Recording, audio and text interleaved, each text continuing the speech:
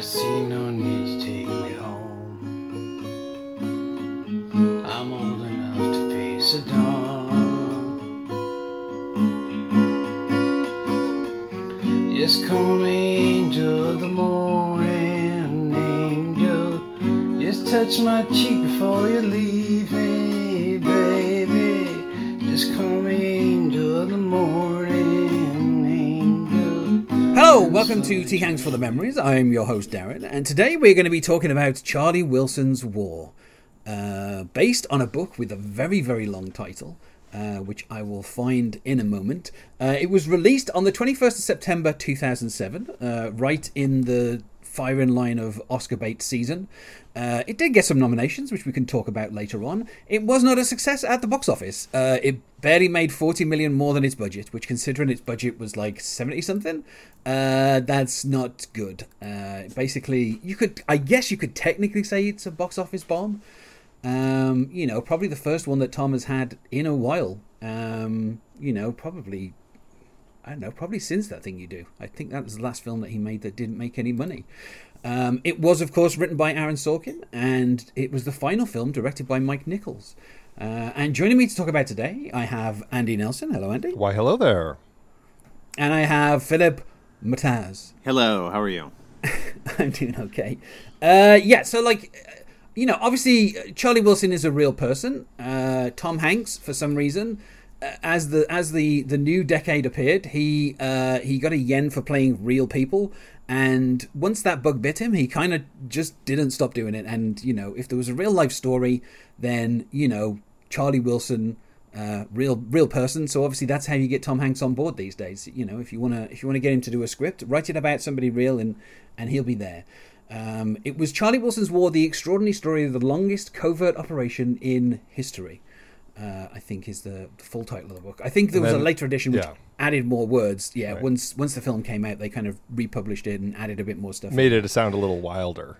It was the extraordinary story of how the wildest man in Congress and a rogue CIA agent changed the history of our times. They should juice the title up a bit so people were like, "Oh, this sounds exciting." When it's mostly about budget reconciliation and appropriation of funds for military stuff, which that's what most of this film is as well. So, but we can get into it. I saw this film on as this episode goes up. It will be. I'm not very good with maths. I keep thinking it's 2021. It's not. It's 2022. So, 14 years ago? 2008? 13th of January? And, of course, the funny thing is this, the war depicted in this lasted roughly 8 years. And this film came out, 6 years into the War on Terror. And only last year did the War on Terror finally finish. This film feels a little... we could talk about it later, but it kind of alludes to the fact that part of this, was, kind of contributed towards what ends up being the War on Terror, in a roundabout way. And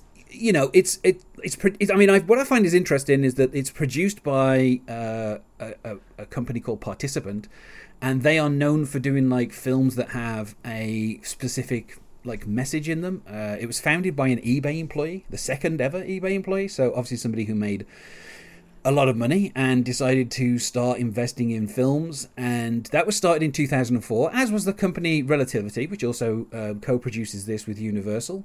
They actually went out of business in 2015, and I think this is one of the first times where we get to see the Playtone spinning record logo before a film.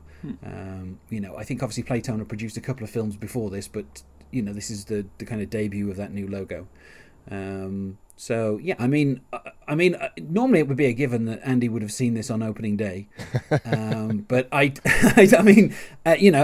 the 90s, I'm not sure that your interest in Tom Hanks films would remain the same. So I don't know did you see this at the cinema? I did. That December. I would guess it was opening weekend. I can't completely say that, but my hunch is it probably was. I'd have to look. It's, when it gets into that holiday release schedule and 5 incredible movies are coming out each weekend, it's kind of tricky to kind of pick which one I want to see that weekend, or maybe 2 or whatever. So I might have held out, a week on this one. I don't know, somewhere in that last couple weeks of December, though. Yeah. And Philip, did you see this one at the cinema? Or Absolutely not. No. I have a vague memory of watching it rented somewhere.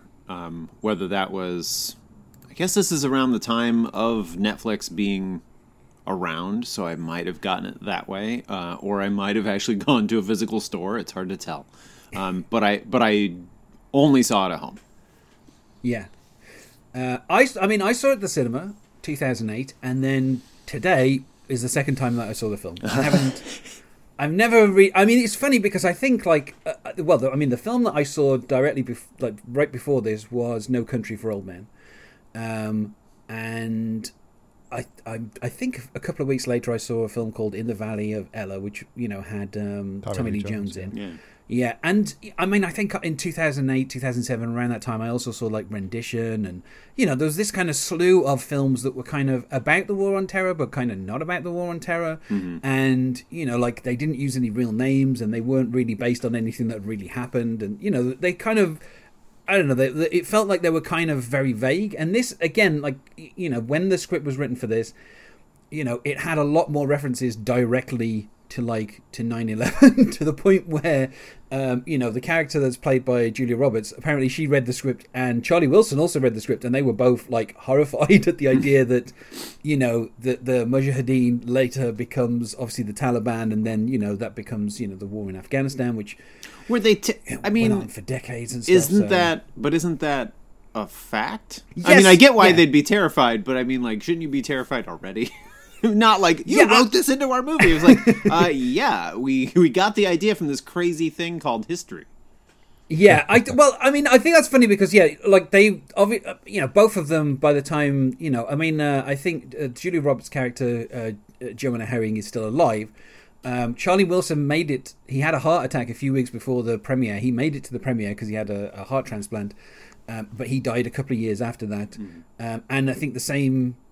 Am I remembering, is Gus dead? There's so many people in this film who are dead. Yeah, Gus did die 2005, so before this came out. Yeah, so, I think that, well, that's obviously why he didn't read the script. Yeah. Because he was dead. Yeah, so I think of, people have varying opinions about Aaron Sorkin. I enjoy The West Wing. I've watched it through many, many times. And obviously I did a minute-by-minute podcast about Social Network. So I enjoyed his screenplay of that. And I think, the end, the kind of we could talk about it more once we get there, but I think the changed ending where it's more, ominous that they've defeated the Russians, the Iron Curtain has fallen, but some people are a bit more short-sighted and just that's it, we're out of this country, we're not going to get involved. Obviously knowing what happened later on for 18, 19 years, there's a certain level of irony in those statements, which I don't think were fully kind of apparent, in kind of 2006, 2007 when the film was being made. But obviously now, kind of the long, never-ending involvement in Afghanistan, is a completely different issue. And like I said, this film is mostly about trying to raise money to get weapons to what becomes the Mujahideen. And obviously the kind of funding issues and the kind of ins and outs of DC, and I think obviously that's more where Aaron Sorkin's focus is.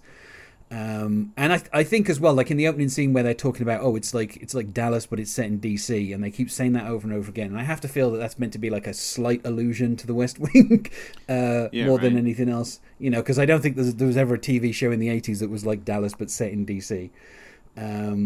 But yeah, the kind of the real people involved in this are kind of interesting. Charlie Wilson, a Democrat in Texas, in a district which, technically speaking now is represented by Dan Crenshaw, who is a lunatic, quite frankly.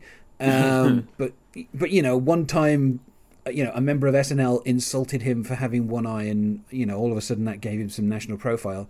But because of the way the districts have been redrawn, I think technically speaking, the representation that Charlie Wilson had is now the 8th district rather than the 2nd, and there's a whole bunch of complicated stuff behind that. But he was a real, obviously a real life person, a real Democrat, and he was very much as depicted here, like constantly drinking and womanizing, and everything that's kind of like.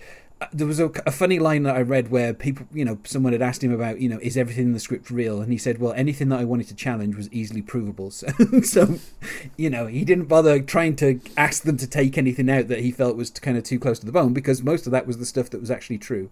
One thing that isn't true is that his main aide was a woman. The main guy in his office was another guy called Charlie. The character played by Amy Adams is just completely fabricated. It's just a somebody. I can almost cast see Amy Adams basically. I can almost see that for a number of reasons. Not the least of which being, hey, we could cast Amy Adams for this. But number two, it almost seems like a writing thing to be like, I don't want two characters named Charlie. That's just going to get way too confused. Everybody's going to be like, who's talking? And so I get it from that point. Or you completely play it as a joke, and you have it that people are constantly saying Charlie in the office and confusing who they're meant to be addressing it to. Yeah. But they made it easier, and they just changed it to Amy Adams. And so I mean, again, someone calls me Gus Avocados at one point, and I feel that's almost easier to say. Africostas? I think it's avocados. It's pretty close to avocado. It's I think it is. Avocados. Yeah. Avocados, yes. He obviously was a real CIA operative. There is a funny scene where he kind of talks that he says that he's from the Department of Agriculture, in particular, like Apple imports and stuff. So, obviously the idea that the CIA kind of cover things up, is kind of interesting. This is the final film for Mike Nichols. Which it's really weird, because whenever I think about who Tom Hanks has worked with as directors, and obviously, we've just had a long run of films where he's worked with Spielberg and Robert Zemeckis and all these other people, and then the fact that he finally manages to work with Mike Nichols, who's been directing stuff since the 60s. Since before Tom Hanks was born almost. And it's kind of interesting that this is how he finished. He did get in his lifetime though the EGOT. He managed to get the Emmy, Grammy, Oscar, and Tony, which shows how good he is. Before this, I think I'd seen Primary Colors, and obviously I love Working Girl. So it seems like every 10 years I check in with Mike Nichols. It's like 2008, 1998, and 1988. And I think I've seen Catch-22 once. Well, if you haven't seen Who's Afraid of Virginia Woolf or The Graduate, then you're definitely missing out. Those are. Oh no, I definitely saw The Graduate. Okay. Again, it seems like once a decade I check in with him. He also seems like one of those directors. I was surprised. I'd forgotten that he directed this, so I was surprised to learn that he did. And he's one of those guys who I know his name, but I don't know his style necessarily. And I'm not saying that as a bad thing. He kind of rolls into the story as the best way to tell the story. It's like, oh, this one we're going to be a little stylish. This one we're going to be a little funny. This one we're going to be like that. So I appreciate that about him, that he can kind of slide in and take it for what it is, rather than saying, I got to put that Nichols touch on. Yeah. Which isn't a bad thing. Not at all.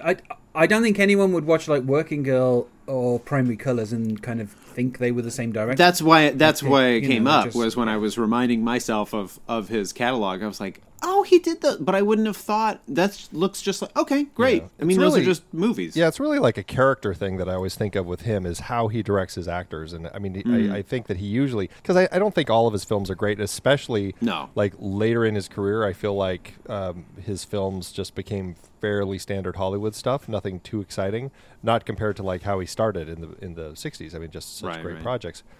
By the time he's here, it's like, meh, but I love how he directs his actors, and he especially working with Sorkin. I mean, there are some scenes in this film between Hanks and Philip Seymour Hoffman that just sizzle, because the way that those two characters are coming at each other, it's a thrill. And so that's what I always think about Mike Nichols. There's not necessarily a visual signature or anything, but I walk into it knowing I'm going to get good performances. That's a pretty good legacy. Yeah. Right? Oh, yeah.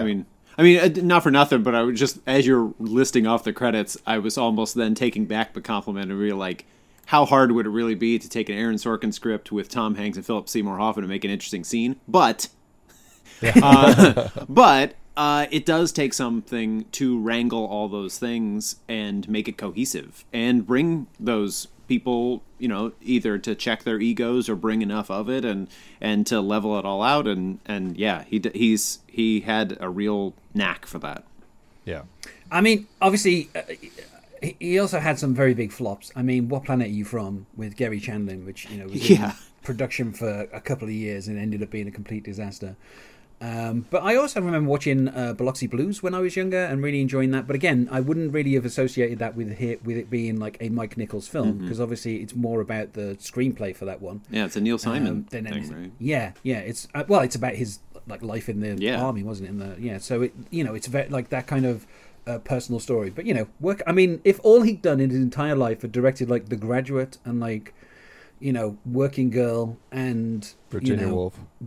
Yeah, and that's it, and nothing else. It would still be a brilliant career. Yeah, pretty good. And I mean, I think Primary Colors has probably aged badly, but there's some good energy in that film that I quite enjoy. Yeah, the Birdcage is fun. That's a fun remake of the original. I mean, it's just always kind of weird that this is his last film. It's not to say he stopped working. I mean, it was I think 7 years later, but I mean, I think he largely went into like TV and back into theater after this, right? Yeah, and of course, he also gifted us with possibly the greatest tagline on any film poster that ever existed, which is "The Day of the Dolphin," where it says, "Unwittingly, he trained a dolphin to kill the president of the United States." I mean, if nothing says legacy, it's got to be that. Yeah. Unwittingly. I hear he put that on his tombstone too. Should we add unwittingly, or should we leave it to spoil? No, you know what? I want him to feel sympathetic. We should put unwittingly on there so everybody feels really tense. If someone's training a dolphin to kill the president, they can't do it on purpose. We're never going to. No, this is illegal. This is a legal thing because otherwise, the Secret Service investigates you for different reasons. Right. It's got to be unwittingly. Interestingly, I wrote it on the poster. Interestingly, Mike Nichols was born Igor Pachowski, and then obviously, he was actually born in Germany. Changed his name, obviously when he became a performer, as was the trend in those days. I feel like Arnold Schwarzenegger managed to kind of reverse that, where people were just like, if you've got a weird name, just stick with it, and maybe everybody will know you and elect you governor.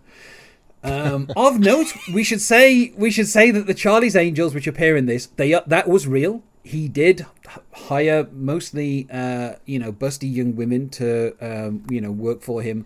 So let's jump in. We actually obviously have some bookends where we see that Charlie Wilson is being awarded by the CIA for, ending communism. His unwittingly he programmed. Unwittingly. Yeah, so he's obviously been honoured for his part, and it's a big deal is made about how this is not a thing that normally happens with the CIA. They don't normally give out stuff. Obviously this whole thing has got to be secret, although there's a lot of people there, and at least one of them is just a general civilian. So, the clandestine services are obviously, they're fine with people knowing that someone's been given an award. We will obviously return to that later on, but then we are, I'm guessing, Tom was yearning for the days of Turner and Hooch, where he gets to start a film wearing relatively little. And obviously we join him in the hot tub with a guy who's pitching a TV show, which he keeps saying is like Dallas, but in DC. And he's talking to a Playboy cover girl. I don't think she's meant to be a playmate. I think she's meant to just be somebody who took part in a thing for the cover. And then a couple of other naked women who are kind of excited to meet a congressman, which, that rings false to me. But okay, we'll go along with it. They kind of get excited that they find out that he is, right? They don't believe him at first. Yeah. Yeah. They're charmed by him already, and then they find that out. They're like, whoa. Yeah. Yeah. He's an elected official. But yeah, their attention is drawn to him because obviously even though he's in this hot tub with 3 naked women, and a naked guy, so he's not, he's cool with it. He's not bothered. Naked. Yeah, he's naked too. Yeah, they're all naked. Yeah. It's a bunch of naked. Everyone is naked. Yeah. It follows that rule that I can't remember where I heard it, but there's a podcast that said if you get like nudity within the first 10 minutes, no one's going to be naked for the rest of that film. And so, and we get a lot of nudity in the opening 5 minutes of this film, and then aside from later on when Tom Hanks is in the bathtub once more. There's very little nudity going Yeah. on after that. So yeah, but obviously so that we know he's a serious person, he asks that they, he's watching the TV in this Las Vegas suite whilst in a hot tub with 3 naked women, but his focus is still on the news on the TV, and he wants to know why Dan Rather is dressed like that, which I thought is, an interesting way. Yeah. What I like is the scene is set with some Barry White, and we're given the exact date, which is the April 6th, 1980. So we kind of get a very clear idea of where we are. And, I think it's interesting that, that his interest in this is only kind of peripheral. Like, he's just curious as to why Dan Rather is, Right. in Afghanistan, and he's dressed with, a flak jacket, wearing a turban. Yeah. And, that's the thing that kind of piques his interest. As he kind of, as we say, like, these women are asked, they're kind of interested because, like, literally everybody else at the party, there seem to be a bunch of people who just passed out on the floor. Mm-hmm. And obviously they are doing cocaine, and all he's doing is drinking whiskey. He's not getting involved in anything else, something which will become an issue throughout the rest of the film. But yeah, so I like that we get introduced to Charlie Wilson, who apparently was like this. He was very much like a party guy. He represented a district that had no real concerns, so he just kind of took advantage and was just like, spending his weekends in Las Vegas and just kind of living it up. It's interesting. I was gonna say this opening scene is sort of interesting in that we do kind of get, like, maybe not on Charlie's side, but we're kind of with him for a couple reasons. Not the least of which being it's Tom Hanks. Like, that buys a lot of audience, participation or investment. But then there is something sort of endearing, and this is something I think they did a lot on The West Wing, frankly, which was to make it like something endearing about a guy or a person who takes his political job seriously, even if in that moment he's not really. Just like you say, he's in a hot tub with a bunch of naked people, but he is interested in this, and we know he's a congressman, so it's like, oh, he should be interested in this. This affects the world, and we have hindsight to go into it. So it's just I just kind of appreciated the economics of that, to be like, oh, here's our hero, ladies and gentlemen. When it plays the politician perfectly, right? It's a person who can party with the quote best of them, who's totally fine, like hanging out naked with party girls and everything, and clearly is having a good time while taking his job seriously. And even when he admits that he's a congressman, he can spin it, all of the conversation, in a way where even that is something that they find endearing, and so Right. he's always finding a way to get on people's good sides and stay real, keep things going so people don't go, oh, okay, that's interesting, huh? There's something appealing about somebody being good at their job. Yeah. I don't know what it is, but sometimes it's like, oh, that person knows what he's doing. Great. Yeah. Yeah, we enjoy competence. Yeah. And also, Tom Hanks' buttocks, making an appearance, I think, for the first time since Castaway. Man. And he's still looking in good shape. And I will say this, having seen pictures, I mean, I don't know if it's just on Wikipedia, but the kind of congressional picture that is there for the real Charlie Wilson, he's a more attractive man than Tom Hanks. I don't know if it's just the picture or whatever, but like Tom Hanks, he's a good kind of representation of him, but Charlie Wilson was an attractive man. Yeah, he wasn't that's probably bad. also what kind of helped him along as well.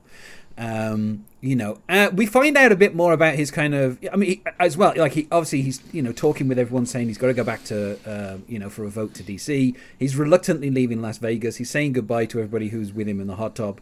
And when he returns home, he finds out that he's going to be put on the ethics committee. And he does make a joke about how, like, he's somebody who has literally no ethics and no interest in ethics, and he does need representation on that committee. And I did, like, the kind of, this is like the walk and talk stuff. This is what Aaron Sorkin obviously was known for on The West Wing. There's not so much walking. That was more. But this was the first scene. I don't think, correct me if I'm wrong, but the movie doesn't even start with, like, directed by, written by. It kind of just goes into it. No. And this was the part that I had to remind myself. I was like, hold on, we're in a hallway. Just a second. Politics hallway.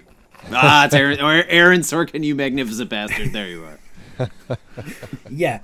I also like that the negotiation for like this position, you know, he's like he'll take the post, but he needs something back, you know, and they're like, well, what do you want? And it's like, I want to be on the board of the Kennedy Center, because I keep trying to take dates there and I can't get any tickets. So again, it's like, of course, you know, that's the kind of politician, like he's exploiting the system, but he's not exploiting it for, you know, money or gain or anything. Well, it's just so that he's got a good place to take dates. And it sets up, it's like a sneaky, clever setup of later events where he talks about how he has a lot of favors owed to him. He has a lot of IOUs. More than any other. More than any other. Yeah. Interesting. Once we get into his office, we see Charlie's Angels, played by two actresses who aren't super famous. Wynne Everett, who later turned up on the Newsroom, so she must have enjoyed working with Aaron Sorkin. Mary Bonner Baker, who has done a lot of TV stuff. Rachel Nichols, who would later be playing the role of Scarlet in the G.I. Joe film, I think the following year after this. And Shiri Appleby, whose character is called Jailbait. And I know. And the funny thing is, later on, she's kind of called by the nickname Bait. Like when she comes in, he says, "Hey, Bait." Like, so I don't know. She seems fully accepting of it. She actually is kind of the more prominent of the Charlie's Angels in the office. She's the one who actually gets to say stuff. Obviously, Shiri Appleby had done, I don't know, 4 years on Roswell before this. She was kind of well known. I think it was the year after this that she did like a guest appearance on Girls, where she played Adam Driver's rebound girlfriend, I would say, where he did an act that shocked many people. Rebound is not a better nickname either. No. So, but what I find, obviously, you know, a real quote from Charlie Wilson is here, where he says, you know, like, because we have, I'm trying to remember the name of the actor, but he plays the judge in The Wire, who kind of, you know, sets everything off. I think Geggerty is his name. Peter Geggerty, is that the name? And he's there, you know, obviously to see him about a specific, you know, issue, playing Larry Little. A name that, you know, Charlie will forget himself once he's got him in the office, and he notices that these women are there, and obviously they say to him, well, Charlie says, you can teach him to type, but you can't teach him to grow tits. And apparently that was a real quote from Charlie Wilson that he said on several occasions. Oh, yes. So yeah, but I mean, what I find funny about this is obviously later on they are used for comedy once we actually get our two main actors meeting each other. But they're not shown as being like incompetent or anything. Like, they're not just there for their looks. They are, like, you know, when we see them later on, they're obviously, they know what they're doing at their job. In particular, Shiri Appleby. So, I think it's interesting. Again, they're portrayed as being competent rather than just eye candy. And obviously the case that concerns Peter Geggerty, appearing as Larry Little, is one about the putting up of a nativity on government property. And I like how this is handled, because obviously, you know, when he comes into the office, he says for $5,000, you know, he goes, once a year you can call me Charlie. So, you know, he's willing to kind of meet for people, you know, for favors. But when Larry Little kind of tries to push the point, and, you know, he says, well, you know, there's like 38 churches, just move it from the fire station to one of those churches. The issue goes away. Like, you don't need to fight the ACLU on this thing. You know, it's just an easy thing to solve. Like, and he doesn't give in to him either. Like, you know, he kind of pushes the whole kind of religious thing, and in the end, he's like, no, just move it. Like, I'm not gonna back you on this, because it happens to be, you know, a law that I agree with. So do you think, you know, so this is another part of, like, oh, this is like a West Wing plot. I mean, and I had this like daydream of Aaron Sorkin like writing this out and then being like, hold on, we gotta check, did we do this before? And like have to go through and find it. I was like, okay, we did something about that, but not this. And I'm like, okay, it's gonna be in there. Yeah. They did do some stuff with, nativities and stuff. There was a story in the West Wing, which is one of the Christmas episodes, where there's like a fight between two churches about a nativity, and there's also a Jewish temple involved. See, I mean, they had to, like, it's either like something that he just did without thinking. You know, it's like, what do we do? Argue about religion with politics? Great. Or think about it way too much and make sure it's like, is it just different enough? Can I get away with this? Well, and they do a good job of creating a situation that a senator has to deal with without really ever giving us the resolution. Like when he goes back in, we just hear, all right, here's what I'm going to do, and then the door shuts. And we don't, it's like That's one of those true. things. We don't need the resolution of the scene to know, he's doing his political spinning and doing what he needs to do to keep That's his true. constituents happy. And so it's one of and really in the end, it's to bed his daughter. I mean, that's really what the scene's about. In between we get it. Yeah, I mean it's only there so Emily Blunt can turn up in her underwear. A scene later, but in between we get a small thing where he's talking to Jim Van Wagenen, played by PJ Byrne, who's an actor who's been in a lot of stuff. Generally, he plays creeps. And here he's been told, there's a budget for for kind of Afghanistan, and he's saying to him, let's double the budget, so it goes up to from 5 to 10 million. And it's part of the negotiations and the back and forth between him being put on different committees and taking different responsibilities. And obviously it doesn't go unnoticed by Joanna Herring, because shortly after Tom Hanks is showing Jane the best view in the district, as he says, she tries to show him the second best view in the district.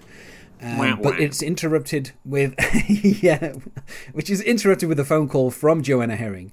Now I find it interesting because at the time of this, when this film is set, Charlie Wilson was 47, but Tom Hanks is 51.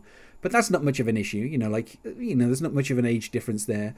But Joanna Herring was 51 and Julie Roberts was only 40 when this film was being made. So that is quite a bit of a difference. And the pictures of Joanna Herring from when she was younger, she was a very attractive woman. So I can understand, how she, was able to kind of charm society. Once we get to her party, we'll talk about when that actually took place, because it didn't take place in 1980. So, but yeah, her phone call, she talks about how she's grateful for the increase to the the budget, and it kind of interrupts things between Jane and Charlie. And I like how she keeps saying, "Oh, you told me you didn't have a girlfriend," trying to stop the phone call. In real life, at this particular period in time, Joanna Herring and Charlie Wilson were engaged to be married. I thought Charlie Wilson was married at this time. I mean, he was married from 73 to 83. Well, I think he was already, separated from his wife. And they had kind of, they were What intending problems to get... could have possibly come into this marriage? Yeah. So that it was widely reported that Joanne Herring was gonna marry Charlie Wilson, although that kind of ended up falling apart, and that never happened. And by the end of this film, she's married to somebody else. And obviously Tom Hanks is very charming when he says, "So I guess I'm not going to get to see you naked." So she's happy with the increase to the budget, and then we are introduced to Gust, who again he's a couple of years younger than Philip Seymour Hoffman is a couple of years younger than the character. And he's meeting with his boss, Craverly, played by John Slattery, probably riding high off the success of Mad Men at this particular point in time. And obviously Philip Seymour Hoffman, what can we say about him? A beautiful man, a wonderful actor, completely... it feels like he only died yesterday, but it's been quite a few years now, and he's always missed. Especially when a movie starts with him like this. Oh yeah, no, like he announces his presence. Like his character is not like meek or anything. Like him being angry with his boss is just kind of funny, and what I find funny is that John Slattery is like, I was expecting an apology, and he's like, why would I apologize? And he's like, because you told me to go fuck myself. And he's like, yeah, well, you should. And it's like, he was never going to apologize, and yeah, I mean. Philip Seymour Hoffman, obviously, there's another person in this film, played by Amy Adams. They obviously would work together again a few years after this in The Master. And, from the moment we saw him in Boogie Nights, I'm sure everybody fell in love with Philip Seymour Hoffman. I'm sure people saw him before that as well. But that's when I remember first seeing him and being like, this guy's great. What's going on here with this? And it's one of those things, too, where he's so good, and then it becomes renowned for him being a great actor that you almost forget that he could be this funny also. It's like he can do both, but like this and Almost Famous and Punch Drunk Love. You know, it's just weird committed turns that are fun, and this is one of those things where it's just like, it's just a delight to see this guy furious and how he, you know, smart asses his way to his boss. It's fun. Yeah. And of course, you know, the guy's there to refix the window that he smashed the last time he was there. Yeah. And of course, so he grabs the guy's wrench and he's like, I just need this for a moment. And then, of course, he smashes the window again. And I like that he goes past one of the secretaries and he's like, how did that look? And she kind of gives him the thumbs up. I like there's a bit of kind of conspiracy amongst the staff. Like, they obviously don't like this boss. But yeah, and what I like as well is when he's like initially, you know, we meet this character, we don't really kind of like know what how he's going to tie into the other parts of it. It's just, you know, they're just like, here's, I mean, I guess, you know, you see Philip Seymour Hoffman and you're like, yeah, I trust this guy's going to be a major part of the film. Like he's not like making a cameo or anything, you know, but he just kind of comes in and for a moment you're like, well, how does this connect to you're right, anything that's kind of going on at the moment? Like, why all of a sudden are we jumping to this kind of CIA operative for like 5 minutes? I hadn't thought about that. I wonder how much, you know, like he's on the poster, so I'm like, oh, there's the guy who's on the poster. Great, you know, he's in this movie too. Good, but yeah, you're right. Yeah. It doesn't. The next scene. What's the next scene after this? I don't even know when we see it. It's the slave auction. Is the next scene. It's the So I mean, we quickly forget about him. Yeah, but what I find is funny. You know, obviously in 2007, Philip Seymour Hoffman was also in The Savages, which is a wonderful film as well. You know, and that's a completely different performance. Like it's a lot more low key. And then, of course, you know, the following year he was in Synecdoche, New York. I'm sure that's how you meant to say. Synecdoche. Yeah, and yeah, so you know, he just like, you know, it's just straight away you kind of like, as soon as you meet him, you're like, oh, you know, this character's important, not just because it's Philip Seymour Hoffman, but because in the performance he kind of, you know, it's very specific. You know, the mustache, the glasses, like, you know, it doesn't like immediately he's like you know, the character rather than rather than Philip Seymour Hoffman. You know, and then of course, speaking of people who are on the poster, and I should say as well, anybody who has, like, the poster that I always see is the one with the 3 strips where you have the 3 main characters, and I think their names align with the, you know, underneath. That is a total pet peeve of mine when it doesn't. Yeah, it drives me crazy. Yeah. But it does on this poster, but there's a different poster which is on Wikipedia, which I advise everyone to watch, and it's taken from the next scene where Tom Hanks and Julia Roberts are kind of standing next to each other, but then photoshopped into the background out of nowhere. It's just a Philip Seymour Hoffman just kind of looking at them, and obviously that never happens in the film. But I just thought that was funny that's somebody made a choice on that poster. That's the one that I think of. I think that was on the cover of the box or whatever. That's the one I always think of, and yeah, it is super lame. Just throw him in there. I mean, it's not super lame until you've seen the movie and you realize, well, that never happened. Why did they bother? And just to think, like, not only does it never happen, but like, in what context would this ever happen? That like the disapproving father is in the background to watch. I don't know. They were all in the same room together later in the film when he that's true. Joanne if she'd go to bed with him. That's true. Yeah. Speaking of which, we turn up at a slave auction. Now, apparently this did happen, but it was 20 years earlier, and it was for a birthday party, not a fundraiser, as kind of shown here, or a film. But, you know, if you're Aaron Sorkin and you hear that Joanne has thrown slave auctions as, you know, just a way to raise money and stuff, you know it's going to end up in the movie. It's absolutely. It's like, visually, it's like, just hearing the words, it's like, oh, yeah, we're going to. Yeah, we're not going to drive by that. These are these ridiculous people, and this is what they do. Not only that, but the slave auction was so notable that it got an article in Time magazine or Life magazine when it happened in like 1959 or something. So it was like 20 years before these particular events. But this is where we kind of, I think this is the only interaction in the film between Amy Adams and Julia Roberts as well, where she's like, go get me a drink. and Amy Adams has to say, I'm not one of the slaves. And she's like, oh, that's nice. I want 2 olives. Like, just, you know, say it's for me. Which I thought was funny. There is some discussion here about why they're there, but, you know, for Charlie, he's there for one very specific reason, and that is to have sexual intercourse with her. And so, of course, they go up to the bath. I like how he's kind of being led around the house, and he's like, how many bedrooms are there? And she's like, 14. He's like, oh, okay. It's just like, you know, Tom Hanks is, I mean, I don't think we really said it, but in this film, he is extremely charming, as ever. given the right role, because he was, plays this. It's such a cat of a character, and he really plays him well. I mean, and it goes again to just the smarts that the character actually has, and just the way that he plays it. But just this party side, it's like I love seeing Tom Hanks doing something like this. It's like it just feels different, and he's good at it. Yeah, and I was going to say, like, I was trying to think back. Obviously, at this point now, I've seen 30-something Tom Hanks films, and I was trying to think back at, like, when has he ever played this type of kind of relaxed kind of cad? And I don't. I mean, Volunteers. Probably not. I mean, I would say it's pretty similar. Oh yeah, probably Volunteer. I mean, I was going to say Volunteers or Bachelor Party. Probably the only two times where he's played characters that were this kind of relaxed. Yeah. And kind of fun-loving. After a certain point, he was always concerned about, whether or not he was going to, I don't know, because he was a widower and he's got to get a new wife or whatever. Like other things became his, because he was stuck on an island. General other things that make stuff. They put a pin in your cadness. It just makes it a bit harder. When you're a family man on the run from the mob or something, like and there's something sort of appealing about him where you can almost think that like this worked for him because he was honest about it.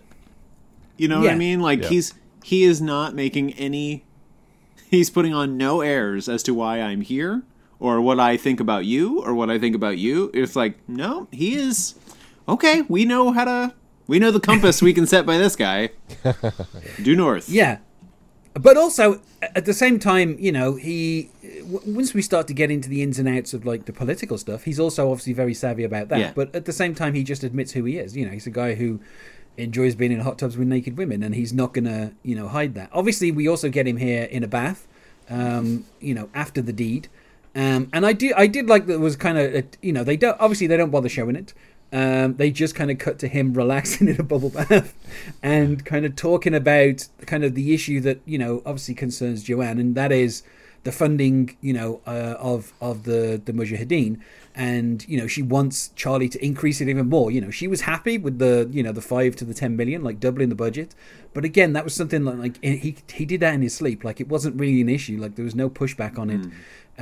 She wants to try and get it increased so that they can get more weapons and they can start to fight back. And obviously, at this point, I mean, I think the politics of this film are kind of interesting because, you're talking about someone who's meant to be a Democrat, who's meant to be on the left, and yet he's so clearly shown as being like in favor of supporting like the anti-communist sentiment of the 1980s. And I guess, all politicians were really on that side. Like there was you couldn't really be someone who's pro-Russia in the 1980s in America. Like that wasn't really a stance you could take, unless I guess you're Bernie Sanders. I don't know. I mean, I don't know what Bernie Sanders. I guess Bernie Sanders probably would not have been in favor of arming people to for any reason. No, but Bernie Sanders. I don't know how pro-war he is. But Bernie Sanders would have also not been like it. Kind of makes sense that somebody like Charlie Wilson, who's partying in hot tubs and stuff, might be cool with towing the general party line, not Republican Democrat, but the general like America First party line. Like oh yeah, he's doing pretty well, so he'd want to protect what he's got. So it tracked with me. Yeah, I mean, it seems as he says, like the only things the people in my district care about is that they get their guns, and that was it. And so because of that, he was really able to work with probably both sides, pleasing everybody, and that's how he had all those like, hey, I get to vote yes a lot on whatever people wanted to kind of have him help with. So I felt like that line in particular, I thought has aged great in thinking about, like, number one, we're still having this guns issue that seems like very much a thing, but just the idea of like, oh, they do a good job in this movie of detailing out how he could fit right through the needle. That he's from a district that didn't really need anything except he provided those things. He has a bunch of IOUs. He's good at making friends. Like all of these things just kind of lined up for him. And it's interesting when you think, like all the debate we're still having, you can kind of see how this is almost a perfect way, in less words than I'm saying now, of saying this is how a person got something done, because it wasn't just by getting a bunch of people and screaming one way or screaming the other. It was like, oh no, I was in the perfect spot to like I didn't owe anybody anything, but they owed me, and I didn't have to do it, so I could just vote yes. And he was on, as he said, like that perfect like trifecta of the right boards to be sitting on, where he could actually vote on these kind of whatever they wanted for their budget sorts of things. Yeah, he had the right committee assignments to kind of real quick, and he didn't. Oh, sorry. Yes? Real quick, is this the scene where Julia Roberts is doing her eyes with a safety pin? Yeah. Yeah, as he's in the bathtub. Yeah, awful. that made me cringe and tighten everything. I almost couldn't watch it. And now when I think about it, it's like that's an interesting like little character thing. It was like I'm sure a zillion women have done that, or you know, a zillion people have done that. But just like it does tell you a lot about this woman. That was like there's a naked man she just had sex with in the tub, and she's doing her eyes at the safety pin. And we're like, well, hell, don't mess with her. She's and as well, of course. As she gets to the end of the conversation, she's obviously saying, you know, she wants him to meet with Zia Haq, who's the president of Pakistan, and you know, she just as she leaves, she just drains the tub, and I like how Tom Hanks is like, I guess, you know, we're not going to go a second time, and she's like, you know, weren't you counting? And he's like, I meant for me, and so I like just this kind of just this kind of comedy, this little kind of comedy bit. Again, it works entirely because it's Julia Roberts and Tom Hanks. Like, you know, with other actors, it would just feel a bit kind of hacky. But, you know, smash cut to war. Here's some war for you. Something this film does a few times is using, obviously, a lot of not the titular war, but the titular war. Yeah, no. Right. Yeah. I mean, if it's funny because I mean, we haven't really kind of spoken about the title, but obviously, you know, something that some other people dispute about whether or not it was actually Charlie Wilson's war, because obviously, you know, Ronald Reagan would have had to sign off on everything that he's put into the committees and stuff. So, you know, technically speaking, Ronald Reagan's war. But I think that the war in the title could also be the fact between Charlie Wilson wants to spend all his time partying, but also he has this kind of battle within himself where he has to kind of be a politician. Sure. And, you know, I don't know if the title is meant to be more than one thing, but it always felt to me like it's more about him trying to kind of party all the time, but at the same time, you know, as Eddie Murphy wanted us all to do in the 80s. But then also, on the other side of that, he desperately wants to try and keep his job, so he's kind of got to be a politician every now and again, you know, and kind of we'll find out in a bit, you know, once Gust and him meet, you know, like there's some issues that are going on in the background, but I kind of find it funny that, like, you know, there's a lot of kind of stock footage of wars going on in this film, all of which I think is obviously news footage from around the time of the, you know, the Russia-Afghanistan war, but they do put quite a lot of it in. We'll talk about later when the helicopter gets shut down. Not in such a terrible way, though. Well, like, I thought that was I thought that was pretty well handled. This is a weird comparison, but I was actually watching old Batman episodes, the 60s Batman episodes, and they do a lot of this for budget reasons, where, like, you know, they have this footage of the Batcopter from the movie, and they're like, we're going to use that again, and then they have like just random crowd footage, and like that is clearly not there. But this blend, like, I could pick it out as news footage or what have you, but it fits pretty well into what they're doing. It fits pretty well until they start kind of like intercutting with new footage, and that's, you know, there were times where they were doing where the line was almost too forced to say this is the news footage. Now we're following this Russian copter pilot as he's talking about this woman. Oh no, it's like, when he's having Aaron Sorkin, the Aaron Sorkin Russian pilot. Yeah. Oh, it's so define relationship whilst you're getting shut down by the Mujahideen. I mean, that's such a weird touch. But once we come out of the footage, we get Charlie actually meeting the president of Pakistan, played by Puri, who, you know, we lost in 2017. A wonderful actor.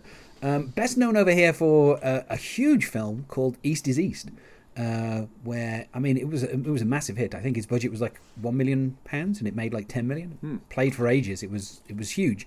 So big they made a sequel called West is West. And he was in Gandhi. I mean, you know, just as far as other big films that people have heard of that on this side of the world he's definitely a very popular actor. This movie has is a really good "Hey, it's that person" movie. Like, we've listed off Amy. I did, like, going into this rewatch, I've forgotten that it had Amy Adams, Emily Blunt, John Slattery, and And in this scene, we also have, I think this is where we get Rizwan Manji from Schitt's Creek.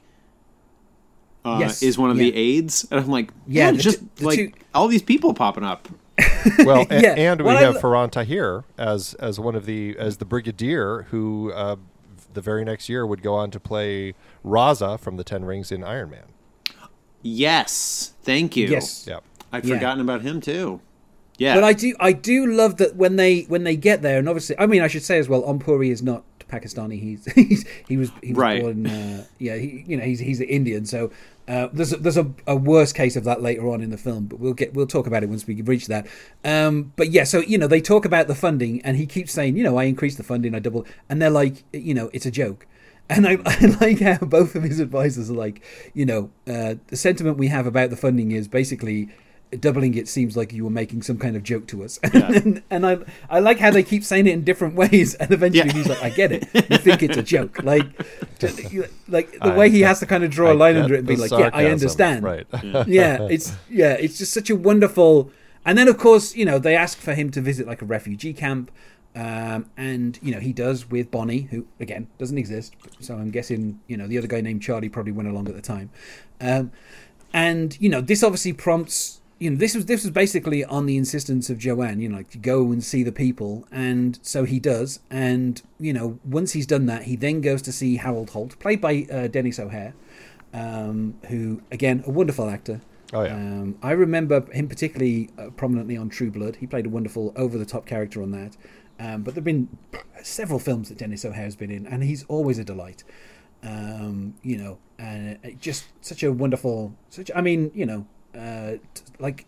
I find funny in this is he's playing someone who's clearly like a complete ass.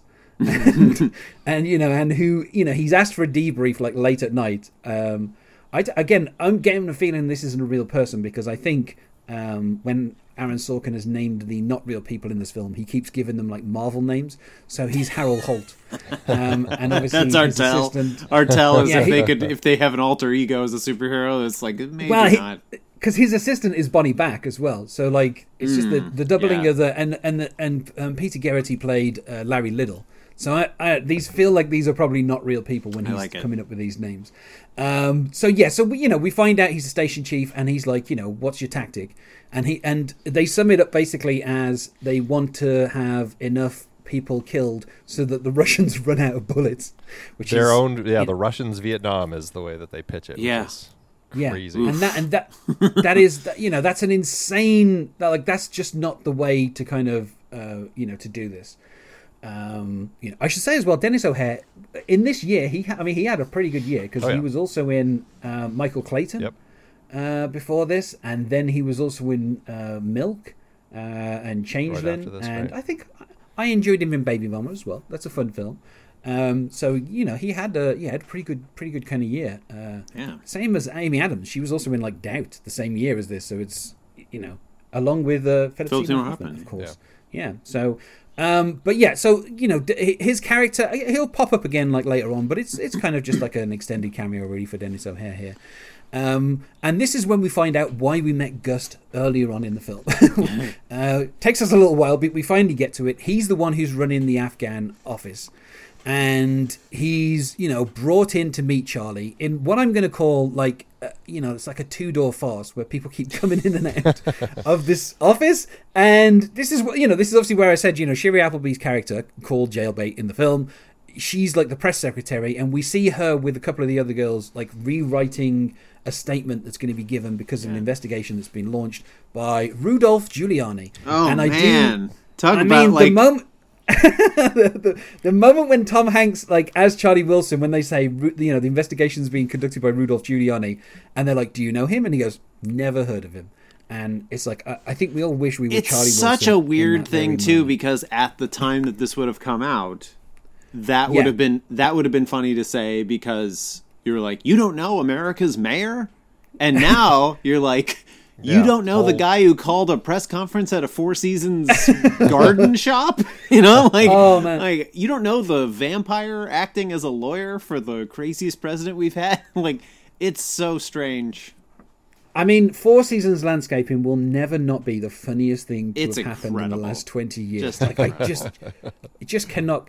But yeah, we get this thing where Gust comes in. He gives him some whiskey to thank him for the. Well, again, this is like the third time in a row where someone has talked about the budget increase and then immediately diminished it. Yeah. So he says, when he gives him the whiskey, he says, oh, thank you, and he goes, oh, it was nothing, and he goes, what, getting the whiskey? Because obviously it's a very specific whiskey and all this, and he goes, no, the budget increase, that was nothing.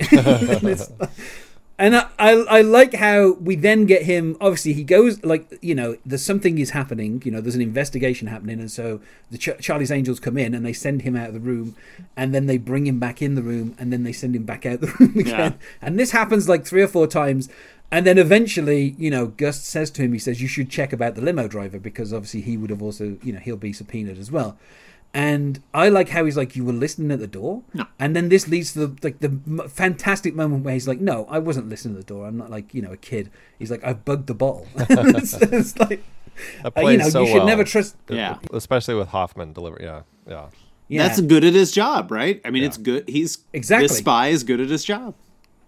And what I love about it as well is when, obviously, Tom Hanks gets to do some trademark yelling, and as he does the trademark yelling, of course, Gust is like, "Hey, quieten down." And literally, he goes, "I got the thing in my ear. You don't need to shout." It's just like, I don't know. It's such a it kind of makes me sad that Philip Seymour Hoffman and Tom Hanks, I don't think, ever worked again after this, together, because they're so good.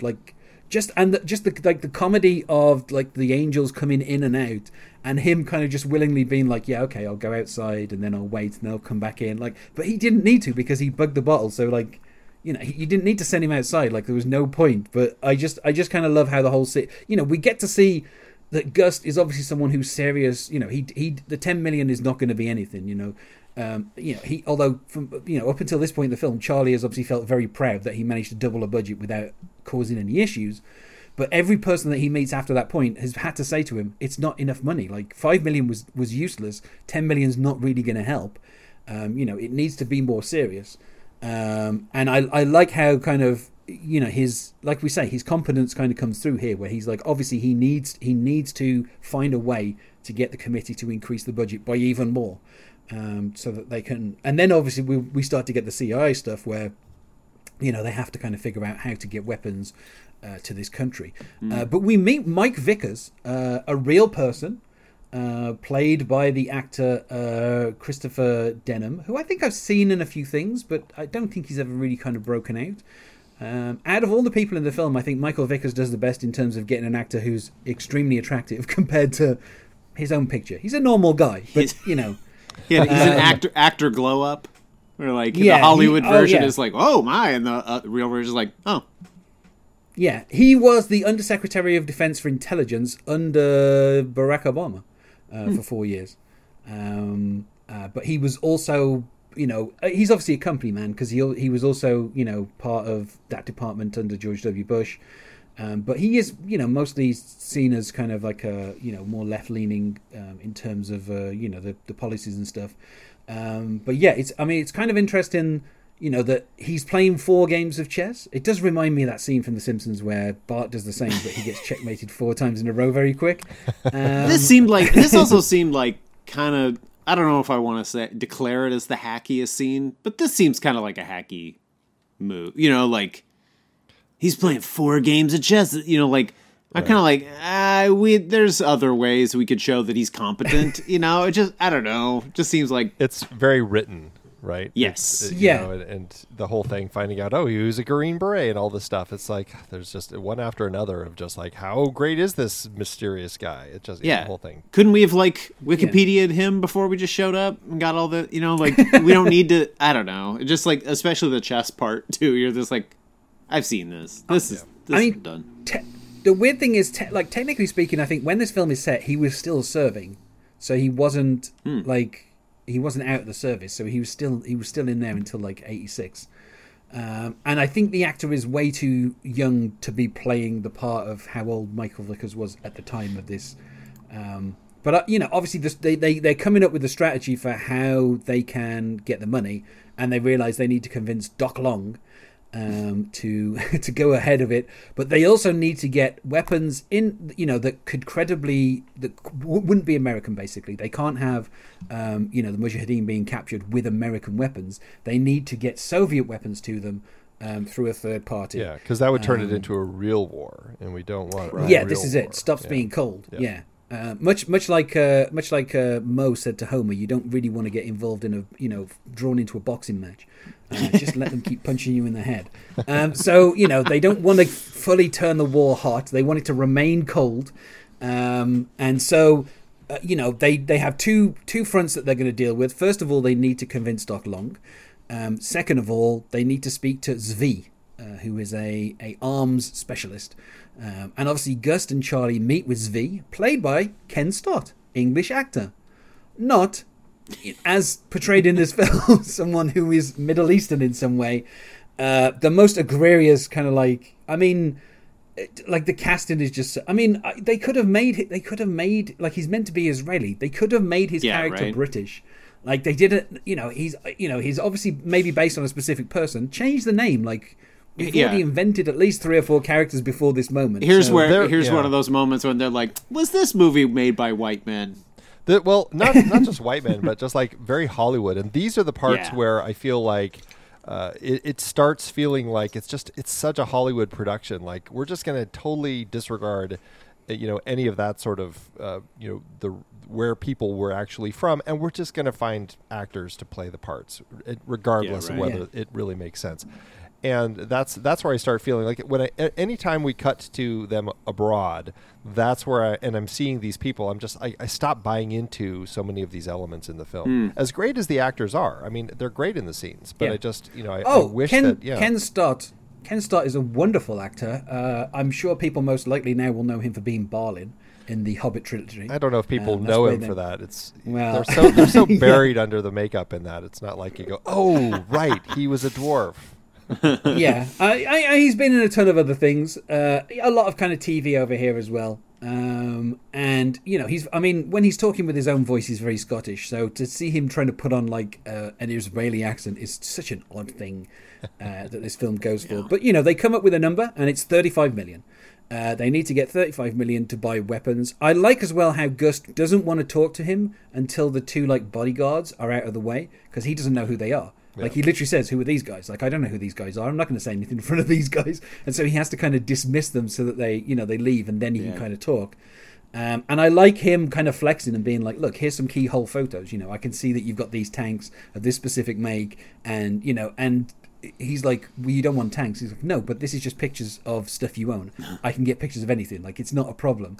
So stop messing us about. Tell us how much money you need and we'll get the money.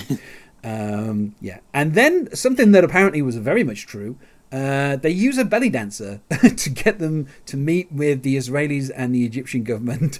And we get a very specific, the scene is very much about this belly dancer for the start of this scene. It's kind of weird how it kind of all of a sudden we're with this belly dancer.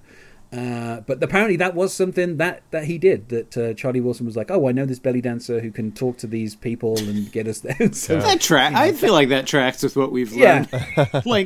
Who's my who's who of how to get in. And it's like, well, I got this stripper, this dancer, this guy. Oh, okay, yeah, all right. Exactly. And in this scene, Hassan, who is the person that they're meeting with, covertly behind the guy who is the reason they're here. That's played by Sean Tobe, who also was in Iron Man. He played Fareem, the guy who, or I think that's his name, who helps Tony in the cave. Yeah, who's in the cave. Oh, yeah, right. Yeah. His death is heartbreaking. Yeah. This is like the old classic Hollywood era where you're watching Casablanca and then you're like, oh my God, all the people in this movie are going to show up in, It's a Wonderful Life. It's just they just moved them all over to one other script. Exactly. And he was great in Iron Man. Oh yeah, When he gets left behind and he knows he has to die, it's a very genuine and sad moment. It is. Yeah. So, so we get a negotiation, with this belly dancer, doing her dancing. There's some, there's cigars and people are talking and there's some disagreements about whether or not, the Israelis want to help Muslims and whether or not the Egyptian government wants to kind of get involved. And, Charlie is like, well, we all want to defeat the communists here. So who does it matter who's giving us the weapons? And so obviously, the Pakistan president is kind of convinced. Okay, I guess I'll take the weapons. And even though this was based on, like I say, true facts, it reminds me of a friend of mine mentioned about Game of Thrones, where he noticed that anytime they have to do a lot of exposition, there's like a brothel or an orgy going on. Yeah, it's like what do we we're just going to talk about, like, oh, I don't like you for these facts, and I don't like this because of these numbers, and then it's like, yeah, but what if we had a pretty girl over there dancing while that happened? And like, oh, it's perfect. Yeah. Well, it makes complete sense. And that's probably something that Aaron Sorkin latched onto with the story of Charlie Wilson, where he's like, hey, anytime we're just having to do like really heavy political negotiations or whatever, we can just throw a pretty girl in there and it connects to Charlie. And that's an interesting character element that you can use to throw around in here. Mm-hmm. It's like the bubble bath scene in whatchamacallit, I'm blanking on the name of that movie. But you know what I'm talking about. I just say the Charlie Wilson's War? Yeah. No, not in this one. What's the one with the housing crisis? I know what The Big Short. The Big Short. Yeah, Big Short, with, right? Margot Robbie. Yeah, Margot Robbie in the hot tub, in the bubble bath. That's exactly. Yeah, that scene is like spurred from all of this type of stuff. Exactly. I think it's funny as well because obviously, I don't think it's here, but I think it's a little bit after this where we get the thing with Joanne and she's introducing Zia, and she's like, he did not kill his predecessor. It's like, earlier in the film, obviously Charlie was like, it's funny being told that you have low morals by a guy who assassinated his predecessor by hanging him in a square. Like, so obviously it's I like as well how he, before she says that speech, he's like, do you want me to take a look over it? And she's like, no, I'm fine. Obviously not realizing what she was about to say. But yeah, that kind of forms part of the or charm actually, offensive. Darren, I would say having a good idea of what she's going to say. I got the idea that he knows, like, it's going to, like, I don't know if she's going to nail this politically. So would you like me to see that? And that it really came because of that. I mean, because we had that conversation earlier with Gust, who said, you've got to tone Joanne down. Right. She needs to stop with the religious angle with all of this. And so I think that was his way of saying, let me just make sure there's nothing in here that's too religious. Of course, it was something totally different anyway, but still. Totally different. That allowed for that conversation to come up with him and Joanne saying, look, let's find a way to do this where you're not being so overt with your motivations. Irony being, of course, that when they talk to Clarence Dickinson Long the Jr., also known to everyone as Doc, he likes the religious stuff. So, we're saying, he was. I think his involvement as being part of the subcommittee on foreign operations and House Appropriations. Probably the most interesting thing about his entire career. Mostly, it's funny because obviously Gust slights Charlie by saying the most successful thing you've done in your 6 terms is get elected 5 times. Which and Charlie seems kind of proud of. Yeah. I don't think he's like, ashamed of that. Yeah, obviously we'll see in the film he gets elected like a 7th time, and he does it. He ends up being a 12-term congressman, so he does quite well at getting re-elected. But yeah, so Doc is obviously. He's a deeply religious man, and this is where Joanne, she obviously comes into play because she's able to kind of talk to him, and obviously, there's a funny kind of conversation where he's reluctant to release the funding, and so Charlie calls her up and says, we need you to speak to him, and she's like, oh, now you need Jesus, which is like kind of, and obviously what they want to do is they want to take him to Afghanistan to see the people as Charlie did. And obviously, as Joanne has done on a number of occasions, and that is how they'll kind of, stir his heartstrings and get him to join. But while that's going on, I'm sorry, did you say that was Ned Beatty? Because I think, I hadn't. He's such. I was going to say, I just wanted to quickly say that the investigation that Rudy is doing is over. And they, they're at a bar partying. It goes about as well as any of Giuliani's investigations. Really. Yeah, and what I find funny is, of course, they're in this bar. They're all, the Charlie's Angels are dancing around. We do get the moment where Gust, proposes sleeping with Joanne, and she kind of is like, "I'll see you on the plane tomorrow." But what I like about this is, as she leaves, she's like saying goodbye to everyone, and then she just turns to the Charlie's Angels and just goes sluts, and then walks out of the bar. But yes, Ned Beatty, who tragically we lost last year, wonderful actor, wonderful actor. He is obviously the extremely religious, Doc, and he's there with his wife. They've flown out with Charlie and with Gus, who he calls like Mr. Papadopoulos or something. He doesn't believe. Which, considering that Gus is meant to be like a CIA operative who's meant to be like kind of a spy, the fact that he doesn't know his name is probably best. I almost imagine that's how he introduced himself to him. Yeah. Just so to throw him off. But they obviously they go to see some children, and the refugees, and Joanne kind of paints him as their savior. Like he's like, they've been waiting for you out here in the desert. And so she really kind of lays it on thick. Obviously, Ned Beatty, he's not in this film much, but he's obviously, he was nominated for Academy Award. Such a presence. Couple of Emmys. Yeah. It's one of those things. Like you say, this is kind of like classic Hollywood of just having like an actor of this stature just kind of come in for a couple of scenes. This is for a role that. While we were talking about parodies, it just reminded me. This is such a weird reference, but in Wayne's World 2, there's a scene where they're actually parodying The Graduate, directed by Mike Nichols, where he stops for directions from a gas station attendant, and then Wayne's, and it's just some no name. He's like, couldn't we get somebody to really do this? And they bring in Charlton Heston. And this is almost the same type of thing where it's like, we need somebody to just like hit a home run in 2 scenes. Just somebody to really bring it up. And they're like, oh, this Ned can do it. And you're like, oh, awesome, great, bring him in. What I like as well is how he seems kind of easily persuaded by the fact that Joanna's like, these people have been waiting for you. You are going to save them. And that's all he needs to hear for him to be like, yes, let's increase the funding and supply them with weapons and everything.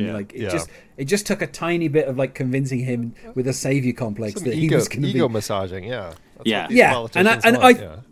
I think as well that also obviously we know what Charlie is good at. He's good at the party and he's good at kind of persuading people.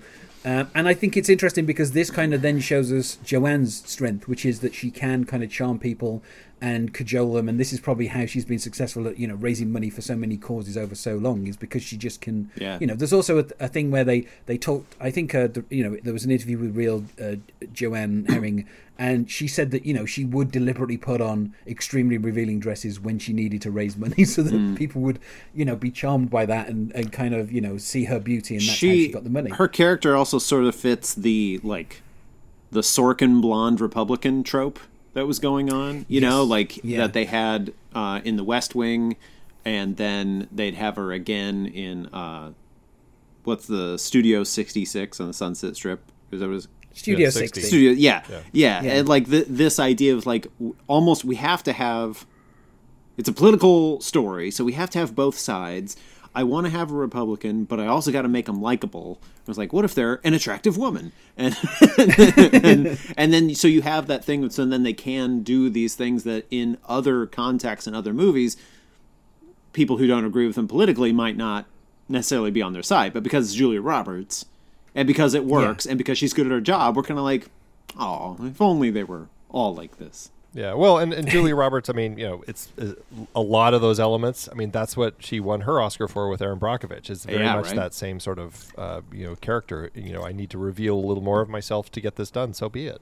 Mm-hmm. Yeah.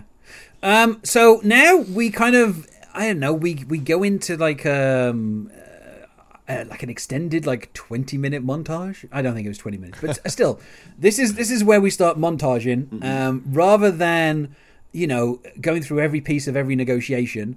Once the funding is secured, and obviously this is now like 35 million, that figure will keep growing as the film continues on. We start to get footage of people being shot by helicopters. Helicopters being the main, that was the main way for the Russians to get into Afghanistan, was heavily armored helicopters. And obviously the issue is you can't shoot them down because they haven't been given the radar, so they can't spot when the helicopters are coming. So they the artillery is not strong enough, right? Yeah, they can't get through. Yeah, because everything's plated, and so we start to get discussion about the different weapons that they're buying. We see footage of things being dropped out of bombers with parachutes on crates.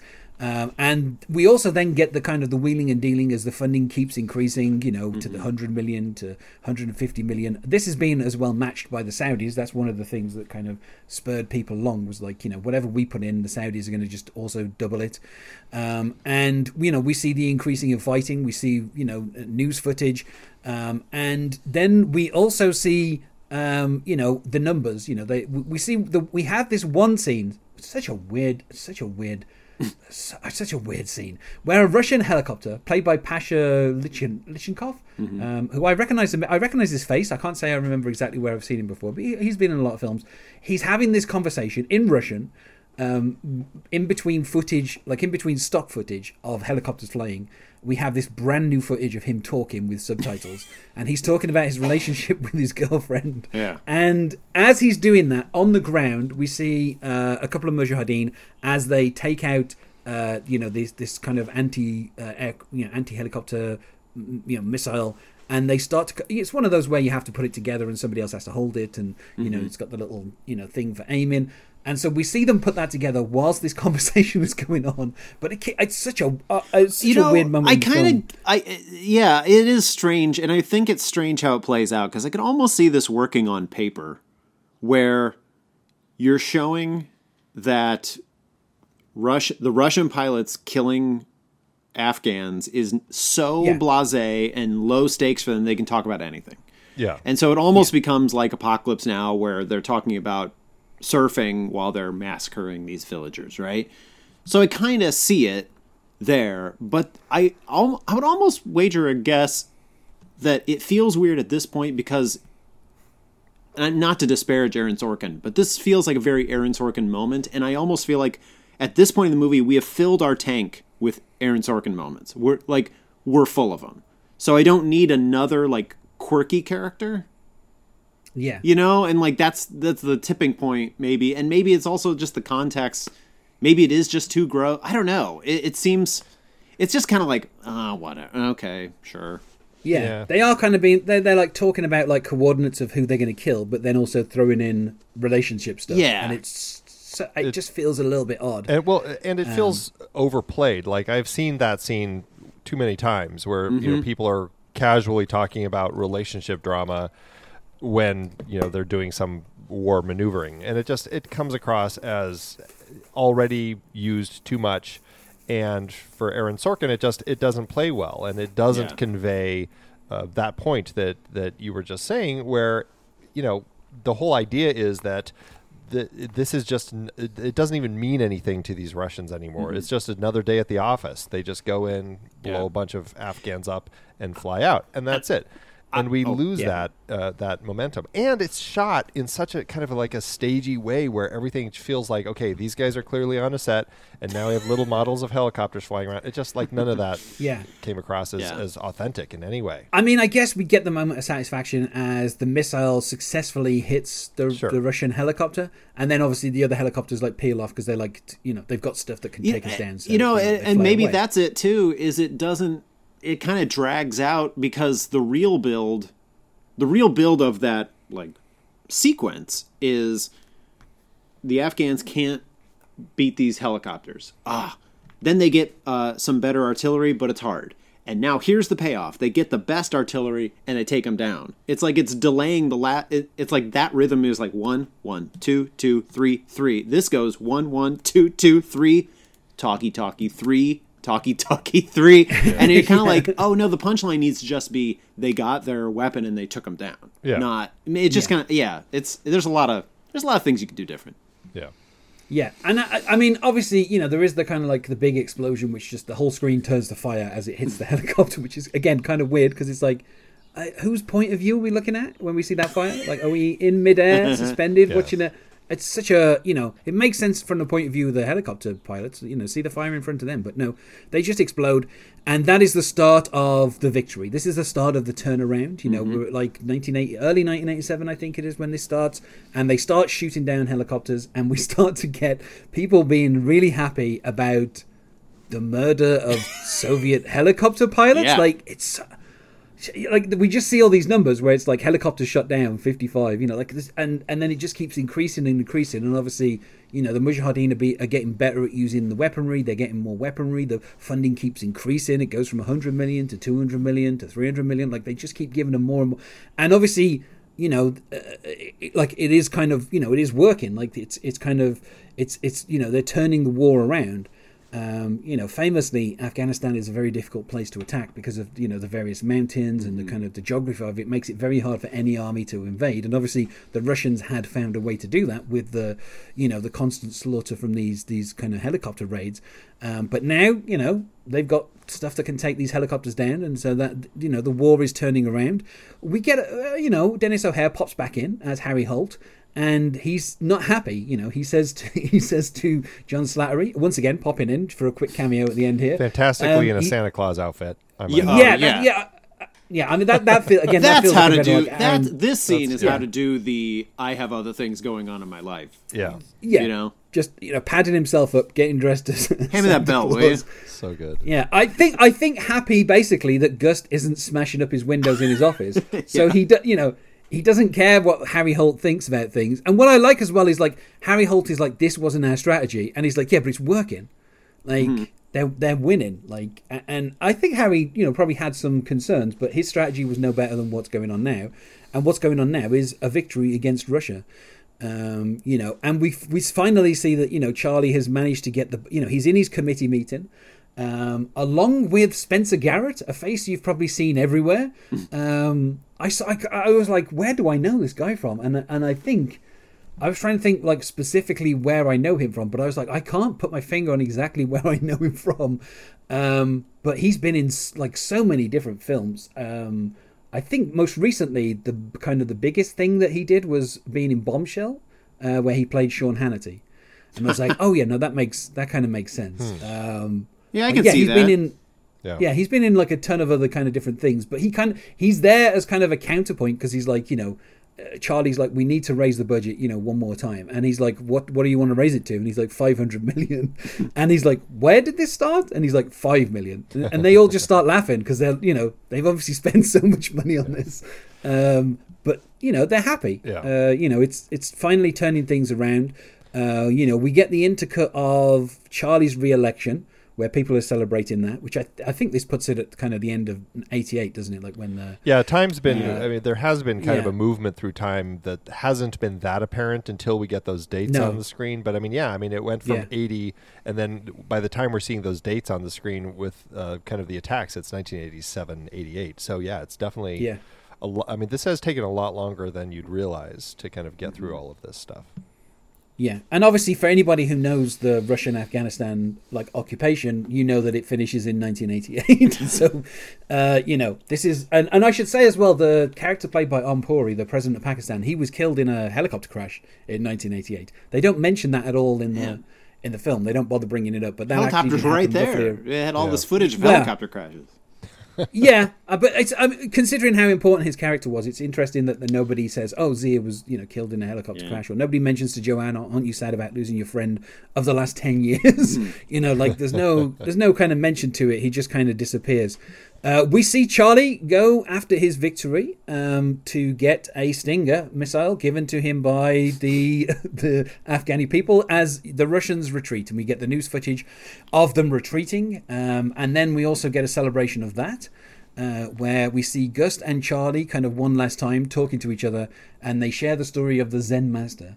And by the way, weird scene to get a Stinger. I know, I get it in this context, but it is just kind of funny to be like, what am I immediately thought, very American of me, like, what am I going to do with this? Yeah. Like, where am I going to hang this? It's interesting, though, if you look on Charlie Wilson's Wikipedia page, there's a photo, one of the press photos of him, and they actually captured it really well. He looks just as silly in that outfit as Tom Hanks did in the film. It's funny that these are the sorts of photo ops I guess they've got to do, right?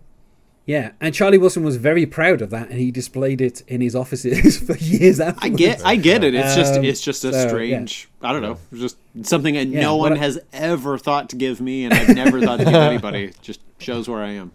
We get the story of the horse. Kid gets a horse, and people are like, "This is going to be great." And of course, the Zen master is like, "We'll see." And then he gets thrown off the horse, and they're like, "This is very bad." And the Zen master is like, "We'll see." And then there's a war, and the kid can't go because he's broke his leg. And they're like, "Oh, that's fortunate." And of course, the Zen master is like, "We'll see." And I kind of like how Gus, he's telling this story, and at the end, they're obviously discussing the success, and Charlie Wilson is like, "We'll see." Again, as he says that as well, the sound of a commercial jetliner flying overhead happens. Possibly the most subtle thing in the film, I would say. Just a hint at, we'll see. I want to say I don't know how I feel about the Zen Master story, because in a way it's very memorable and I kind of like it in the moment. Another part of me is a little annoyed by it because it's set up earlier, because Gus tries to tell this story, an hour ago in the movie, and he dismisses in such a way that that's coming back. So it's kind of like, I don't know, it's where you see the writer's hand, I feel like, with that, where it's like, that's Chekhov's Zen Master is going to eventually show up. Well, it is a kind of Sorkin-y touch to do that. But, and it's just that whole writer's tool of telegraphing that to know there's going to be a callback. And, it's one of those things. I guess it doesn't bug me too much, but did we need to have it earlier? Could he just have saved it for this particular moment? I mean, I think it feels like I like the point. Yeah, me too. Me too. We see the ceremony again. We are back at the beginning, where in the distance we can see it says "Charlie did it," which apparently was a quote from some of the Mujahideen when they talked about who won the war.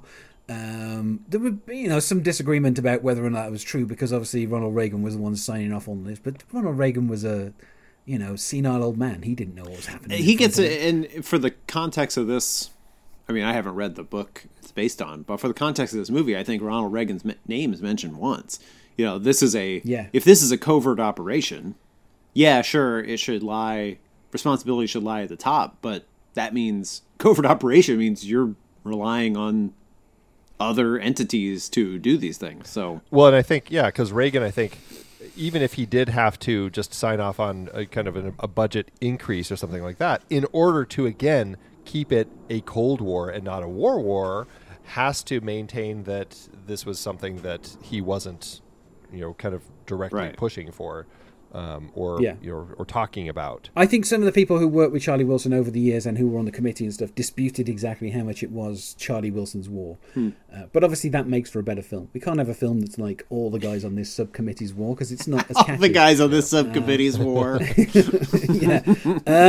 But once we've had the ceremony, and he, obviously Tom Hanks looks extremely proud as Charlie Wilson getting this award from the clandestine operations. We see him try to get more funding for some schools. He's like, we want some funding for the rebuilding. We've got to rebuild the schools before, as they say, the crazies come in. Mm-hmm. Obviously, the crazies in this case will end up being Al Qaeda. We see that they were willing to give $500 million to, keep a war going. But as soon as it comes to the rebuilding, they don't even find money for $1 million. They don't care about a school. And it's funny because they say, we don't care about a school in Pakistan. And he's like, Afghanistan. That's I thought that moment. So you don't even know what you're arguing against. Like you don't even know what you're denying funding for. The whatever trepidation I had about the setup of Zen Master and all that sort of stuff, that moment of nobody cares about a school in Afghanistan, I thought was really well done. And very honest and and like just a really good, short, almost powerful encapsulation of what the problem is now. Right. Yeah. Right. And that is kind of where the film ends, with basically things kind of left in the air. The original script finished by directly tying this into the creation of the Taliban and Al Qaeda and the September 11 attacks and the Pentagon building. They are. I mean, it's not actual footage. It was a scene between Charlie and his wife. Yeah, and they actually are in their apartment in New York, I think, and they hear the attack, and that's kind of the way that the story goes. They're like, what the heck just happened? And then it ends with his wife answering the phone and saying it's Gust. He says to turn on the TV, and that was the end. Well, what I find is interesting is, well, first of all, for that scene to have happened, they would have had to like age Tom Hanks 10 years, and it would have and suddenly introduce really Mrs. awkward. Wilson, who we've Yeah, not really it would- seen much Well, this of. would have been a new wife that he married in. Oh, 99. okay, all right.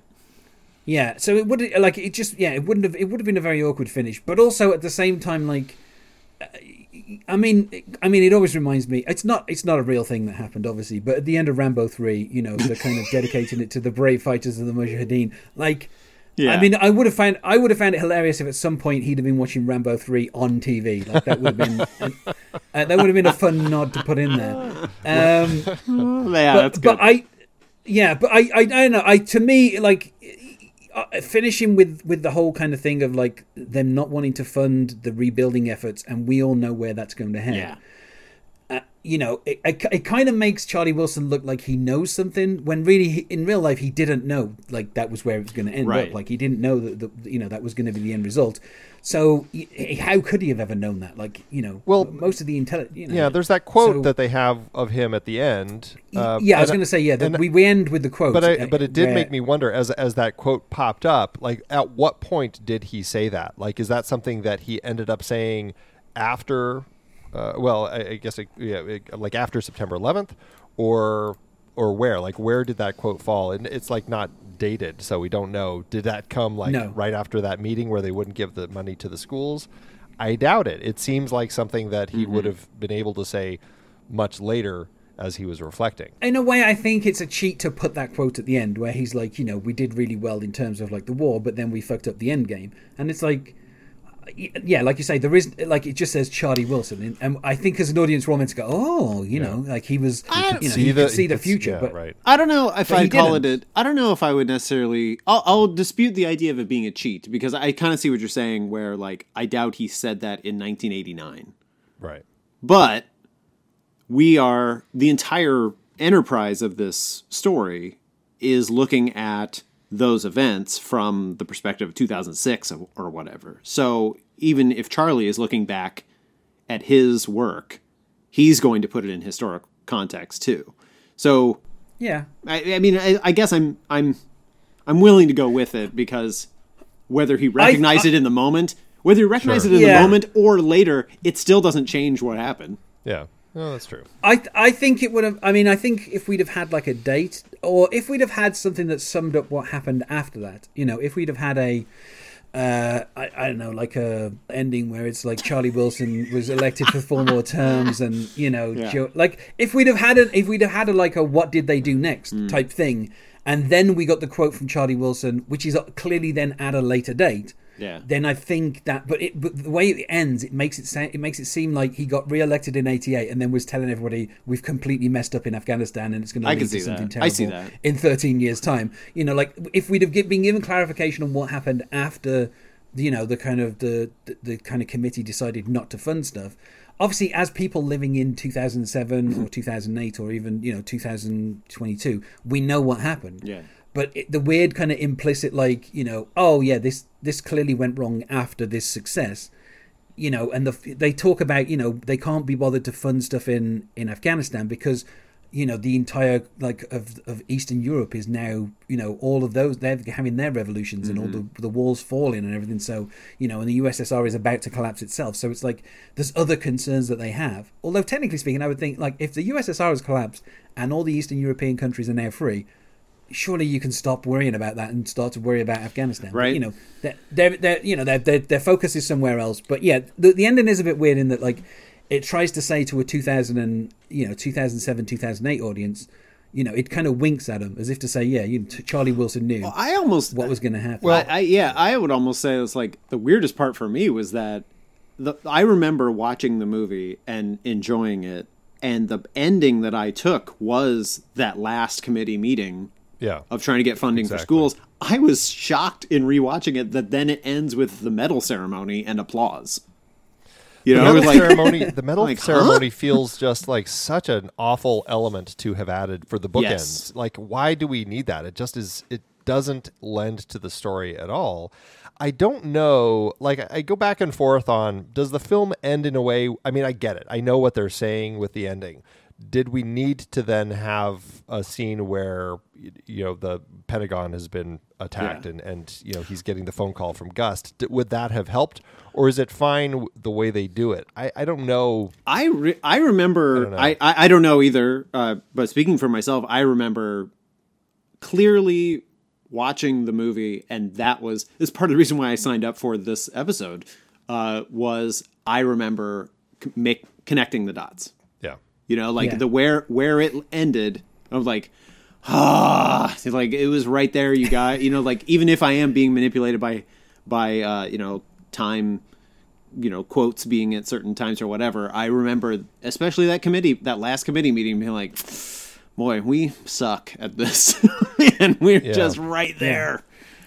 Yeah, there was a critic who, I think it was a critic or no, it was an author who wrote a book who said that the film gave up the chance to produce what at least had the potential to be the Dr. Strangelove of our generation.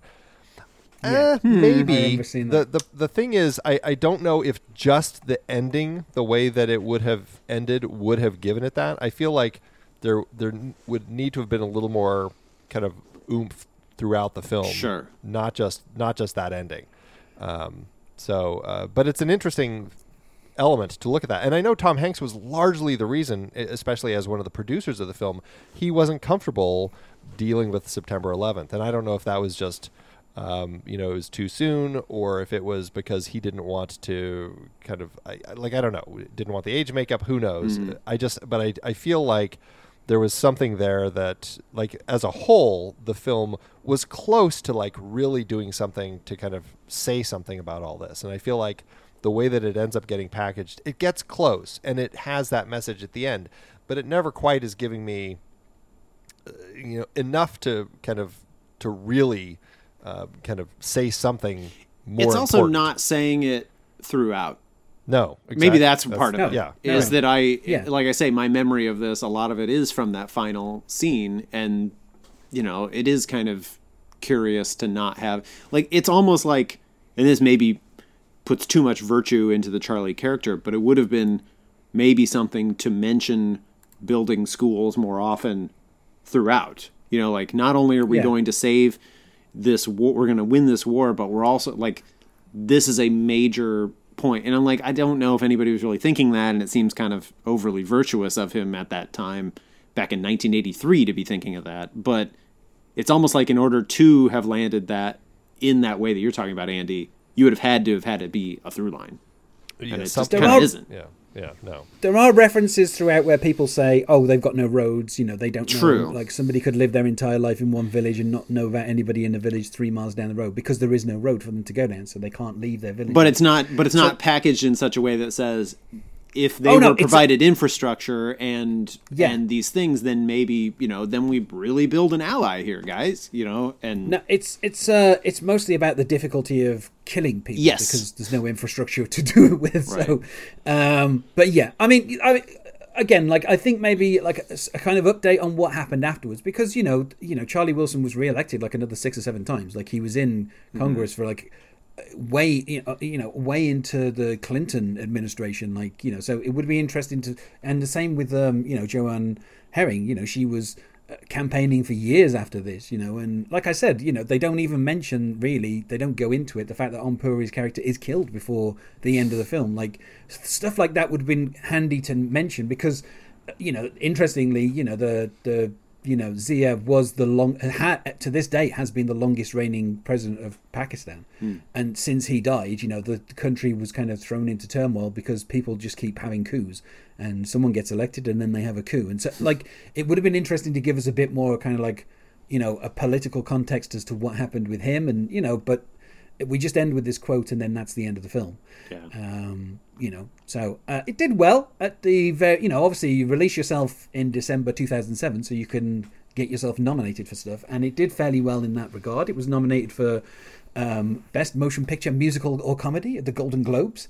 To be honest with you, this seems really more like a Golden Globe film than a Oscar film, if I'm honest. Like, it is the kind of film where they like to nominate stuff. It's got lots of stars, lots of pedigree. Yeah. Lots of musical parts.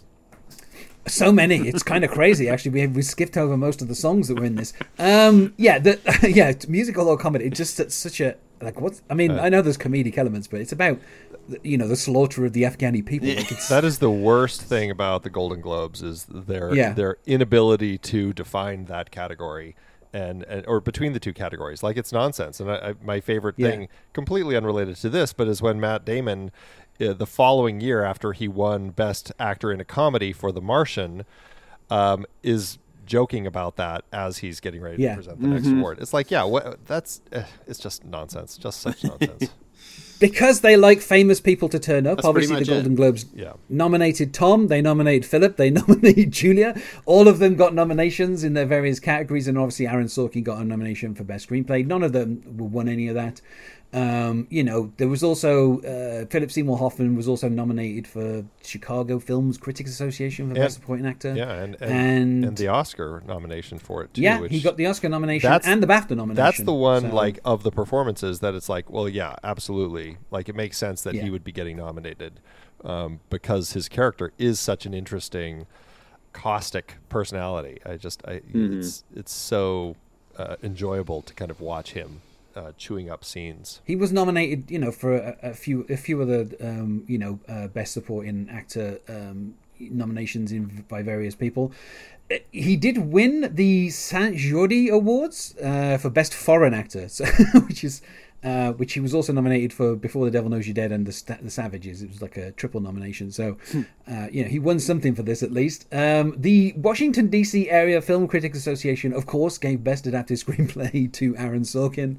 And the World Soundtrack Academy, I've never heard of them, but they did give James Newton Howard the nomination for Composer of the Year, which he also was nominated for Michael Clayton and I Am Legend. And I will say, his track, I think it's called Turning the Tide on the soundtrack. That's the one where it's kind of like all the singing and stuff that's going along with all the montages and everything. That's a fantastic track. I just love the music there. I think that, James Newton Howard's, already a great composer, and I think that, there's reason that he got nominated for that. Yeah, and also Michael Clayton's a great film. So, absolutely. Yeah, it's a good year for film. 2007. Yeah, I was doing a quick look of like, oh yeah, what were the big movies? It was like, oh, it's only There Will Be Blood and No Country for Old Men. I'm like, oh yeah, not quite in that. I don't know if I put it in those categories. I was going to say that's why I say this feels like more of a Golden Globe film than like an Oscar film because the Oscars were a lot stiffer that year than the Golden Globes.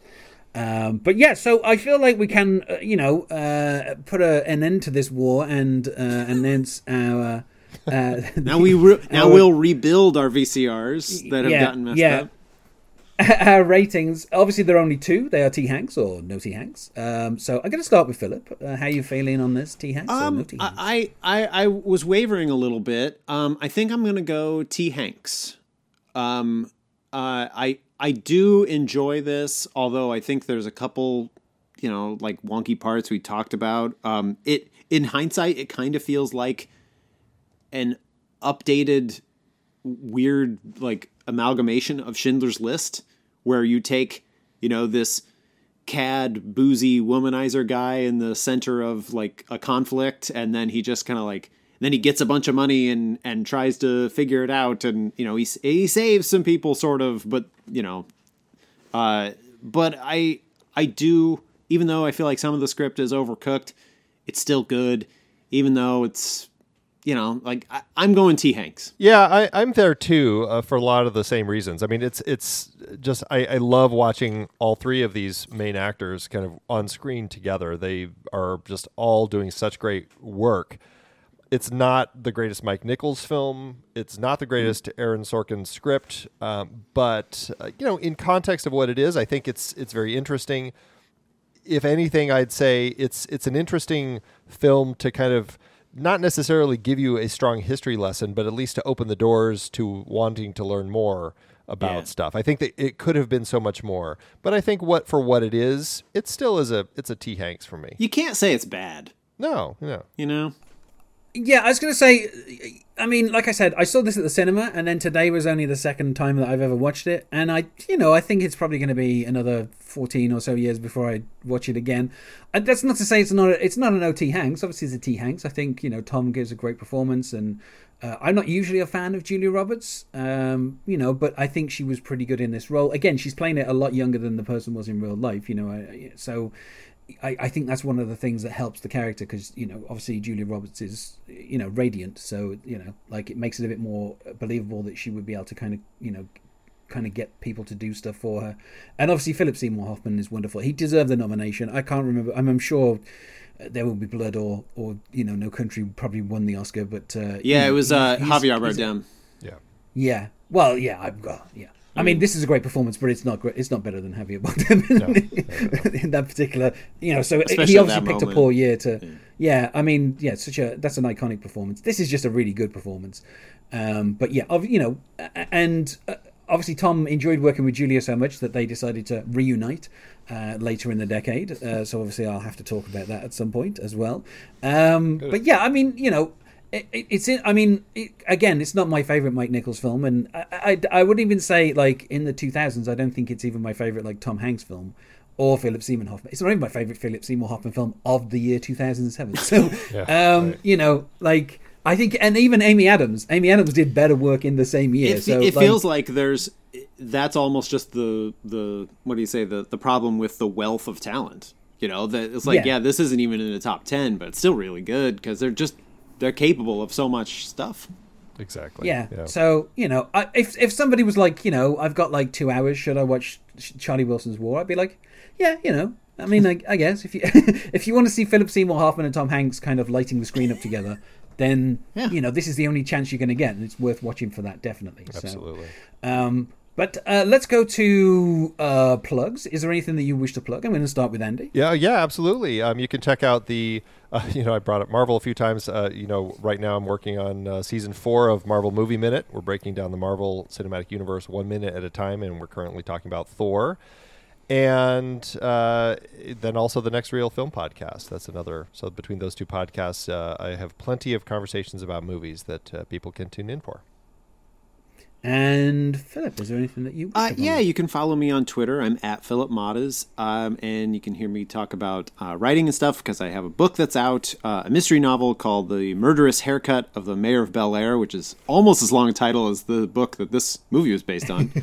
It's a murder mystery about a hairstylist who has secret psychic abilities, and she normally sees into her customers' minds and gets the hairstyle they want, but then one day she touches the head, gets the vision from a new customer, and she sees a murdered body. So if you Google, because my name is hard to say, if you Google Murderous Haircut Philip, you will probably find me. Love it. Yes. And you can find us at the extremely awkward Twitter handle, T_FTmemory. Thanks to both of you for being my returning guests once more here. Absolutely. Thank you. And, I think Charlie Wilson was a fairly great guy. But the next time we're going to be discussing The Great Bud Hound.